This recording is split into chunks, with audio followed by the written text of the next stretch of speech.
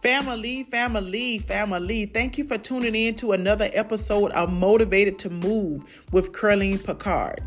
So let me tell you all, my daughter wanted to go to a particular restaurant, and we ended up voting as a family to go somewhere else.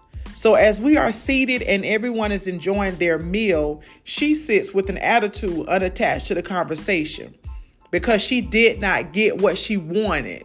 She felt like she needed to separate herself emotionally.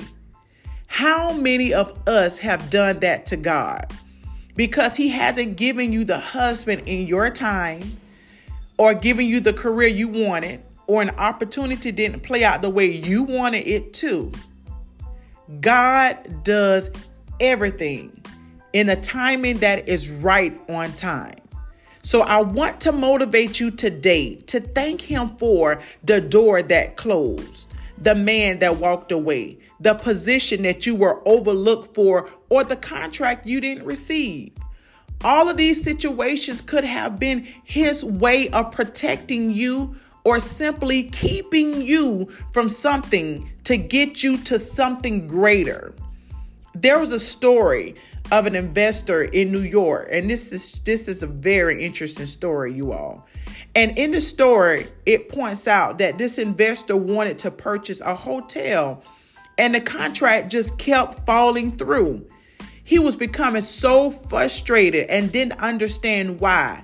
So eventually the deal just completely fell through.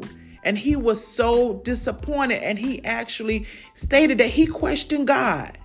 Now, weeks later, after the contract fell through, COVID hit and everything shut down. And the hotel industry took a huge hit, which would have cost him tremendously if the contract had gone through. You get the point, right?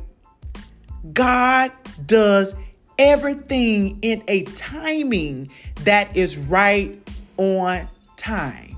So I motivate you today to understand that you may have been delayed, but not denied.